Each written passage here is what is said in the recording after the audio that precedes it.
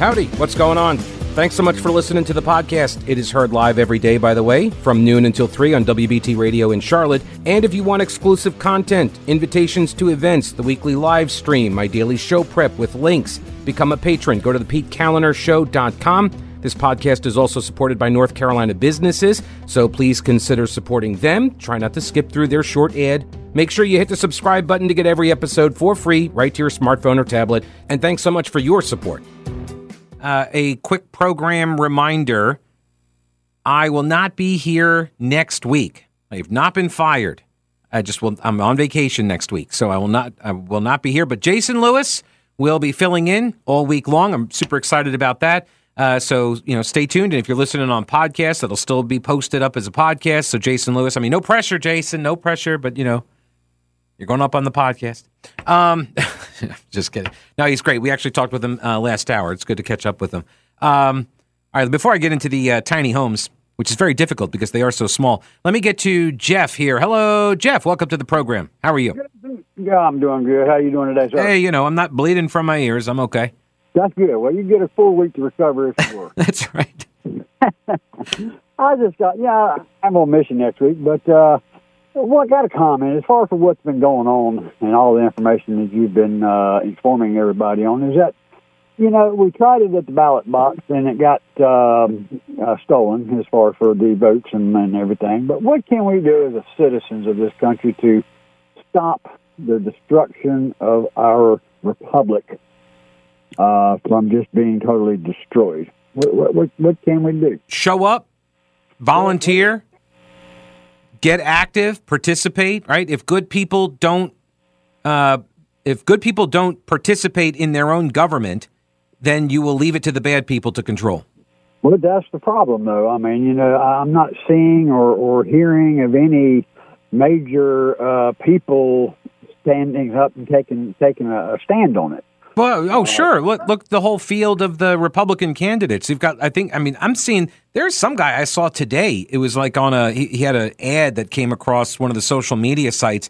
Apparently, he's running for president. He's on the Republican side. I'd never heard of the man. I think there's probably close to 30 candidates or something running on the Republican ticket. Now, I'm not talking about somebody else, though, Jeff. I'm talking about you. I'm talking about me. I'm saying, so for example, do you do anything involving local politics or government or anything like that? I do, because it starts at the bottom. Okay, so what do you do? I do some campaigning. I also do some poll watching. Great. But as far for that's here on a local level. Unfortunately, right. It's the national level that really is what's destroying our country, not the local. Well, I think, years ago, you had a 1 million man march on D.C., which seemed to happen, take something. You had the Tea Party convention on D.C., which seemed to have made a noise. Mm-hmm. Then you had the Women's March, which, 1 million women, that's a difference in there, even though it's gone to the side, Me Too movement, which is a joke in itself. But as far as for what they're not standing up doing with what's happening to the women today in sports, mm-hmm. There's dead silence on that. But the main thing, the problem is that the media. When is there going to a media mogul to step up and say, okay, I am going to fight for the voice of the people and produce the true news? And so I think there are outlets that do that. Outlets. That's the problem. Right. Well, you have to support those outlets. So, all right. So I thought this was interesting, though.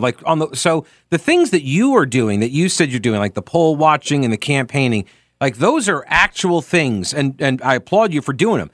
All right, those are actual, real things. The marching, that's activism, right? That's performance. And I'm not saying it's irrelevant or unneeded or unnecessary, but it is something of a different kind. Simply showing up and marching on a particular government building, that's not the hard work of crafting policy, of going to meetings, making phone calls, trying to persuade people. That's a whole different kind of skill set, right? So, right, because anybody can show up, like you said, with the Million Woman March or whatever. Showing up to marches, that's a very low barrier for entry there. Whereas using your expertise to try to actually advance policy. See, I'm a federalist, and so I don't think that what you're doing at the local level doesn't matter because of the problems at the federal level. I think the answers are going to come from the work at the local level and state level where you're doing the work. I think that's where the solutions are. Right. I mean, well, you sit there and you look at what's happened in 2020, 2021 with all the peaceful vocalizing protests. Yeah, the summer of mostly peaceful but fiery protests. Yeah. Yes, sir. Yeah. Yes, sir. And you see what's come out of it because of it. Well, I mean, there have been a lot of, high crime, fleeing of the cities, but also Democrats over a barrel on the crime issue. Right. So, I mean, that's just it.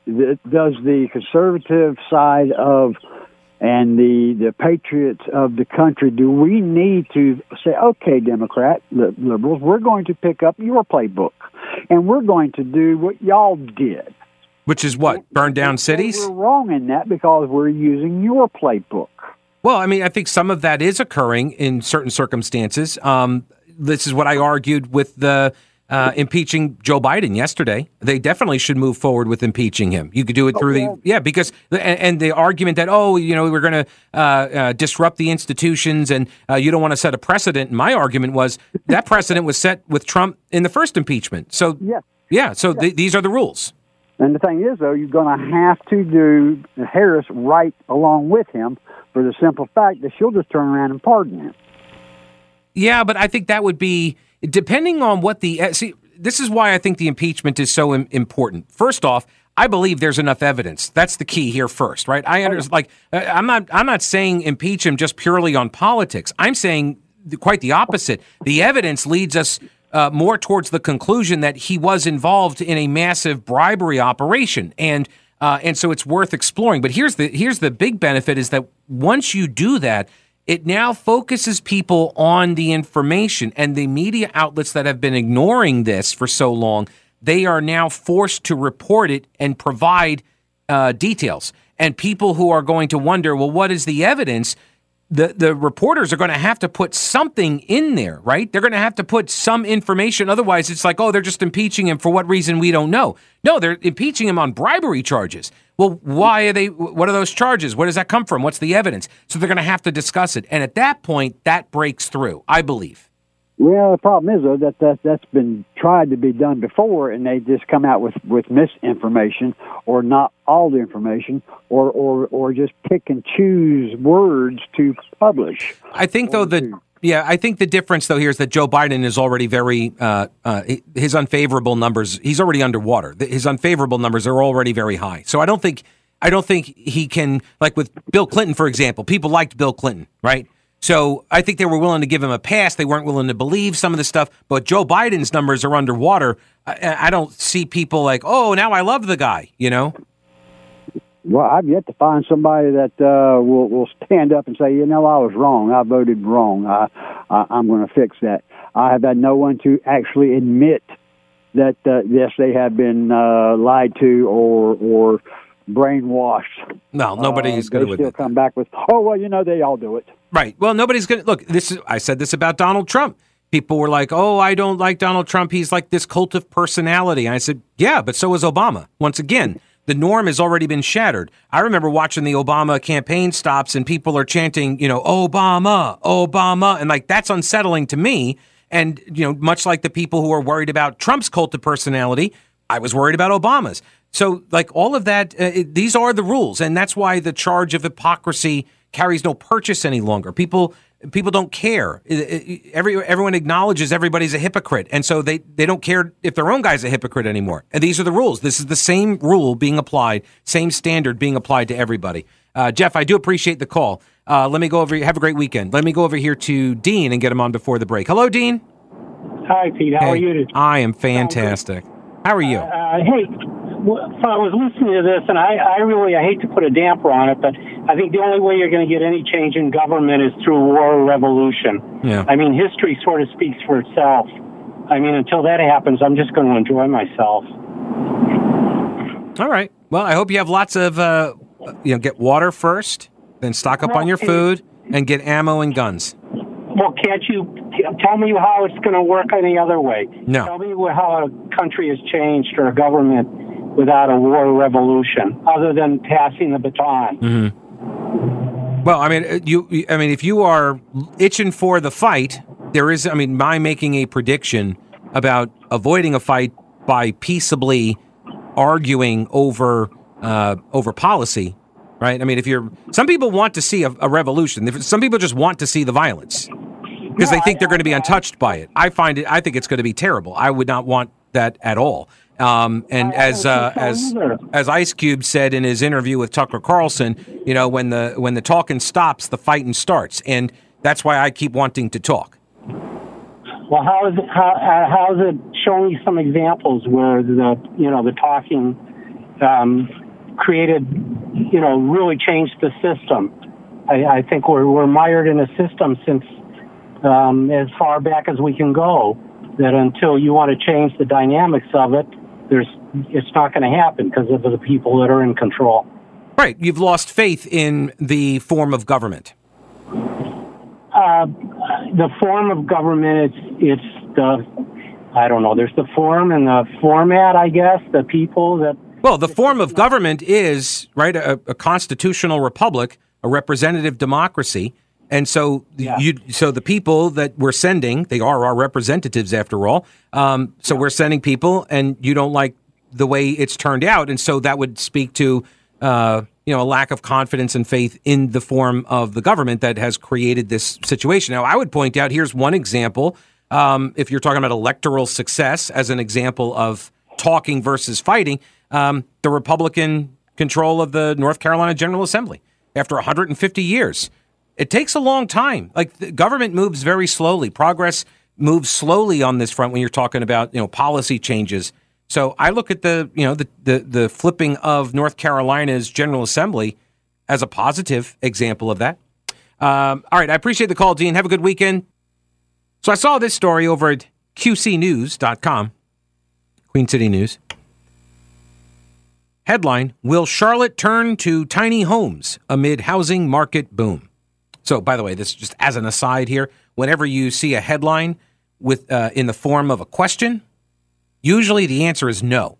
Just a heads up on that. If a headline is asking you a question, it's usually no. But they're asking you the question to make you think there's a possibility that the answer might be yes, so you read the story. But it's usually no. Okay, so no, Charlotte's not going to be turning to tiny homes amid the housing market boom. Because most people do not want to live in a shed. That's just most people. But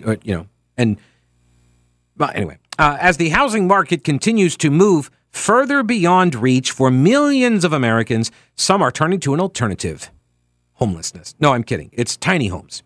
If you are moving out of apartments and you want to have a place of your own, a tiny house could be the place for you, said Charlotte resident Jacob Robinson. A tiny home is a home that typically falls under 600 square feet. 600 square feet. Trying to think how big that is. Like my patio, I think, is like 12 by 12, so that's 144, right? Square feet. So like 5 patios. So basically, I'm thinking like it's my living room and kitchen and dining area. That's all kind of one big open space. So I'm thinking it's probably smaller than that. It's probably like the size of my living room and the patio, probably combined. I mean, we have a regular size house. I think we're like 1,600 square feet, 1,700 square feet, something like that. Contrary to what you might think, I do not live in a mansion. Okay. I was accused of that one time when somebody called in there. You're probably living in your mansion. Yeah. My loft apartment, actually. Anyway, 600 square feet. A kitchen, a full bathroom, a bedroom, like all in one little home is so cute, said Belmont resident Carly O'Neill. While some states are more welcoming to the concept, North Carolina and the Charlotte area are stricter. Homes must be at least 150 square feet and another 100 for any additional occupants. Okay, so a tiny home is anything that falls under 600 square feet. But in Charlotte, it's got to be at least 150. So like a square and then another 100 for any additional occupants. So if you want 2 people, you've got to have 250 square feet. So that's like 2 patios. Look, I watch some of this stuff on like the DIY channel or whatever it is. I've seen some of these tiny home shows. You would never get me to look. I'd rather live in an RV or a camper, mobile home or whatever. I'd rather live in one of those because they're all designed and built, and so I can drive around in it. Like, there's another story. Where is this? Daily Mail. This is hilarious. Headline: We moved into a tiny home to save money. It's not as cheap as it looks. Why am I not surprised? These people spent $90,000 for a 399 square foot abode, plus another $2,000 to have it moved from Los Angeles, where it was made, to Portland, where they live, because of course, $92,000. That's more expensive than my first house I bought in 2005 in East Charlotte. It's more, $92,000. And my house was like almost 1,000 square feet. That's nuts. And they're like, we got it with wheels on it so we could move it. Yeah, except when they move it, all sorts of stuff falls. The fridge slid off of the countertop and all this stuff. So yes, it has wheels, but it's not meant for driving around. So just get yourself an RV. My goodness. All right, more on that in a minute. First, let me tell you, the Heritage Life Skills event was fantastic. Every year, Bill and Jan Starrett organize the event to help people get educated on how to be prepared for anything. The Starretts own Carolina Readiness Supply, 2,000 square feet of supplies and educational materials you'll need for any kind of emergency. Food, water purifiers, lighting, tools, first aid kits, instructional materials, camping and hiking supplies, because being prepared is just smart. The Heritage Life Skills event brings educators and vendors from all over to help people do just that. I was honored to be able to be a small part of it. And whether you're an experienced prepper, have no clue what you're doing, or maybe you're somewhere in between, Carolina Readiness Supply can help you in Waynesville and always at carolinareadiness.com. Veteran-owned Carolina Readiness Supply. Will you be ready when the lights go out? Yeah, so the Daily Mail has the story of Destiny and Brianna DeJesus. Or probably DeJesus, actually. Anyway, they're from Portland, Oregon, because of course they are, and they began looking into buying a home together after the rent of their apartment nearly doubled over 4 years. As a couple who loves to travel, they fell in love with the idea of living in something like an RV, but not an RV, or a van, but not a van, so they could move around the country rather than spending hundreds of thousands of dollars to put down roots in a single location. Bleh. They eventually opted for a tiny home on wheels and officially moved into one in early 2022. But they were in for a shock when they were hit with a slew of expenses and challenges that they never expected. Destiny, in a recent essay at Insider, said, quote, "Although we now love everything about living in a tiny home, the journey to get here was not easy." She explained that just because homes are small, it doesn't mean that they are cheap. So you could have, there you go, you get all the benefit of spending a lot of money and none of the downside of having a large place to live, right? You get the best of both worlds. You get tiny, cramped conditions, and you spend a lot of money. What's not to love? Look, I don't have any, I am an all of the above kind of guy. When it comes to housing, like, you want the tiny home, you want to live that lifestyle, you go for it, man. I kid because all right, with the tiny home stuff, it strikes me as like the you shall eat bugs. You know, that's what it strikes me as. Like, everybody should eat bugs. No, I'm not eating bugs. No, I don't want to live in a tiny home. They're annoying. They look really annoying. Have you seen the videos or any kind of show with these people who like the bed? So it's a A-frame, right? So you got like a box, and then you got the sloped peak at the top, and that's where you sleep, is up there. You can't even sit up in your bed. Like, you can't sit all the way up in your bed. You got to like kind of hunch over because you're right up on the ceiling. You got like, I don't know what happened. I don't know how you would engage in those types of activity. I don't. I have no idea, because I've seen the space up there. It's only like 2 feet. Yeah, you're all smushed in there, which I guess you could do it. Anyway, never mind. The whole Whole point is, it's not for me. But if it's for you, more power to you. I just don't understand why you wouldn't just go buy a vehicle. Go buy, if the whole point is to live in a mobile setting, they've already invented that, right? They're RVs. There's like a whole culture, and they're very accommodating to each other. People help each other out. There are all these meetups and stuff, and you could drive anywhere, and you can also park them. And they got RV parks. You could take them to campgrounds and stuff. They get hookups and everything. There's all sorts of accommodation made for the RV community. Tiny homes, not so much.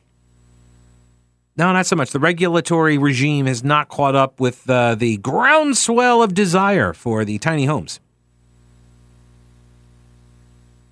So Destiny reveals that she paid roughly $90,000 for this 400 square foot abode, plus another $2,000 to have it shipped to Portland from L.A. because they built them in Los Angeles. Because the home is on wheels, they thought it would be easy to travel in it from state to state. But in reality, she explained, it's an expensive and risky event every time they want to relocate. Quote, movers usually estimate the price of gas per mile. So they can't even move their tiny home on their own. They have to pay somebody to move the tiny home. And she says this means that the next move they want to make, guess what they're doing? You want to take a guess where they're moving to? Texas. So, right, they bought it in L.A., they had it shipped to Portland, and now they want to move it to Texas. I'm going to take a guess, thinking that they're going to the Austin area. Just a wild guess there. Moving an entire home also comes with risks. When we moved our house the first time, we opened the door to find our fridge on the counter, our porcelain sink cracked, and our sliding door off the hinges. Right, because it's not designed for this. They have designs for this. People, come on. Another major hardship that they have faced since the lifestyle change is finding places to park their new home, they say. They have so the regulatory environment is not really great for them. They've had a hard time discovering contractors who are willing to fix problems that arise, which means that they are often left to handle it themselves. So you can't even get people to come work on your house because it's so tiny. Have you inquired at like the hobby store where the guys build the doll houses? That might be more your speed. The pair actually documents the difficulties that they face while living in the tiny home on their social media accounts. Quote, we have dedicated this page to showing mainly the cons of living in a tiny house because we don't see enough of it online, they said. But we will take this bleep over paying $1,600 for rent. So we're going to roll with the punches, they said. More power to them. More power to them. Then there was this. May want to sit down for this. I am in partial agreement. It's not full agreement, but I'm in partial agreement with Charlotte Mayor Pro Tem Braxton Winston, who's running for labor commissioner, by the way. Well, I mean, he needs a full-time gig. He's trying to be a professional politician, so you got to start somewhere. So anyway, he says, I have long believed the solution to I-77 congestion is to remove local exits in Charlotte. So we're talking about basically from the John Belk, exit 10, John Belk Freeway, south to the South Carolina border. Eliminating some of those exits. And I got to tell you, I kind of agree with, not all, like, some people were like, oh yeah, exits 3, 4, 5, 7, 8, 10, 12. Like, okay, you're just nuts. You're going to tell me to eat bugs next, okay? Just stop. Not all of them. Hashtag not all the exits. But some of them probably, if they went away, it would alleviate congestion to a degree. And look, this is the same argument that arose with the I-485 rezonings that occurred in city council, those many years ago. And Pat McCrory took a lot of grief for it because developers were leaning on him, pressuring him and the city council to let them develop at every single interchange the same sort of stuff that you see, right? Like you got the fast food joints, you got the gas stations. They wanted the same stuff at all of these exits, and they wanted more exits. And McCrory, to his credit, said no. He vetoed one of them. I think it was the Albemarle Road rezoning. And he said, no, like if you keep building those types of land use at all the exits, you create more trips to the exit and, on and off, and that backs up onto the interstate. So the whole point of the interstate is to move vehicles past, right? Move them quickly around. And at least for the belt, it was the I-485. And so if that's what you believe the purpose of the interstates are, then yeah, you probably shouldn't have one exit every mile, because every time you get people pulling off and coming on, it creates jams, and you're getting too much local traffic there. I mean, of course, the secondary roads are totally screwed, but whatever. All right, now you've heard me talk about them. Old Grouch's military surplus. They're expanding with more ways to get your hands on authentic U.S. military surplus items. Go to oldgrouch.com. Check out the links for the online auctions for rare finds and the vintage shop. Unique, really cool items. From modern tactical gear to historical collectibles, Tim at Old Grouch's is always finding new stuff. When I started the podcast at the beginning of the pandemic, my first advertiser was Old Grouch's. If you enjoy the show and derive any value from it, I'm hoping that you will consider supporting one of the businesses that make it possible. Lots of gift ideas for that person who loves the military style for fashion or decor. There really is something for everyone at Old Grouch's Military Surplus in beautiful downtown Clyde and online at oldgrouch.com. Jan says, Pete, thank you for the heads up about your vacation, Pete. I travel a lot for my job, sometimes for weeks at a time, and I remember coming back to Candler, which is Western North Carolina, and hearing the guy with the great hair instead of you. Whoa. Wait. What are you saying, Jay? You saying I don't have great hair? That's Sean Hannity. So they put Hannity on when they riffed me in Asheville. Reduction in force. Or as it was described in the press release when they riffed like hundreds of their employees, they said that we were... what was it? Dislocated. That's what they call it. They called us dislocation. Yeah. Employees suffering from dislocation or something like that. So I was a dislocated employee at the time. So when that happened, Jan says it took about a week before I figured out that you had been replaced. At that point, I just stopped listening to the station during that time period. I have several local hosts that I listen to in my travels around the eastern U.S. When I go through and tune to those stations and somebody else, either local or nationally syndicated, I get a flashback to when you were let go. Well, yeah, I know. Look, this is one of the things people don't ever, when they make these decisions in radio and in the industry, and this is what happens, they make these decisions, and I know that every job has a shelf life. It's not my job, it's the station's. But there's always this sort of lack of, I think, appreciation for sort of the trauma that the audience suffers. And they do, because it's like a part of the family. I'm like one of you. I'm your family. Pass the potatoes. 2 6-packs of Shiner, 99-cent butane lighter, Lucky Strikes and a fifth of Patron. Ice down that igloo cooler, tank of gas that ought to do her. I can feel a good one coming on.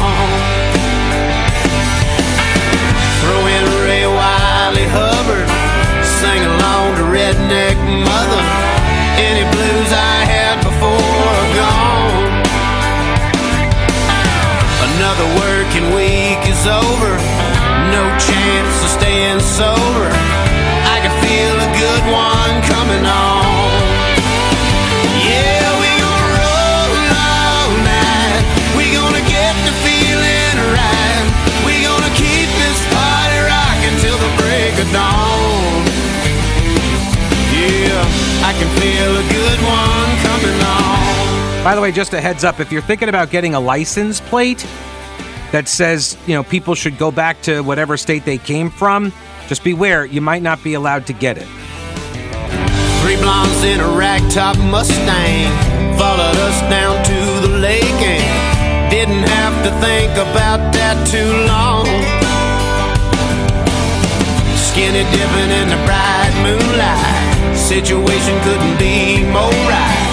I can feel a good one coming on. Yeah, we gonna roll all night. We gonna get the feeling right. We gonna keep this party rocking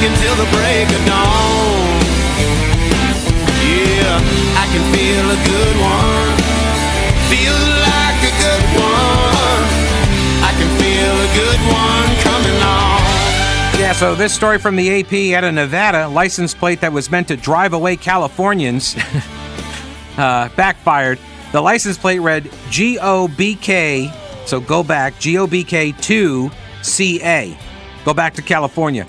The state had originally issued it, but then somebody saw it, complained. I bet they were from California. And then they revoked the license plate. We gonna get the feeling right. We gonna keep this party rocking till the break of dawn. We gonna roll all night.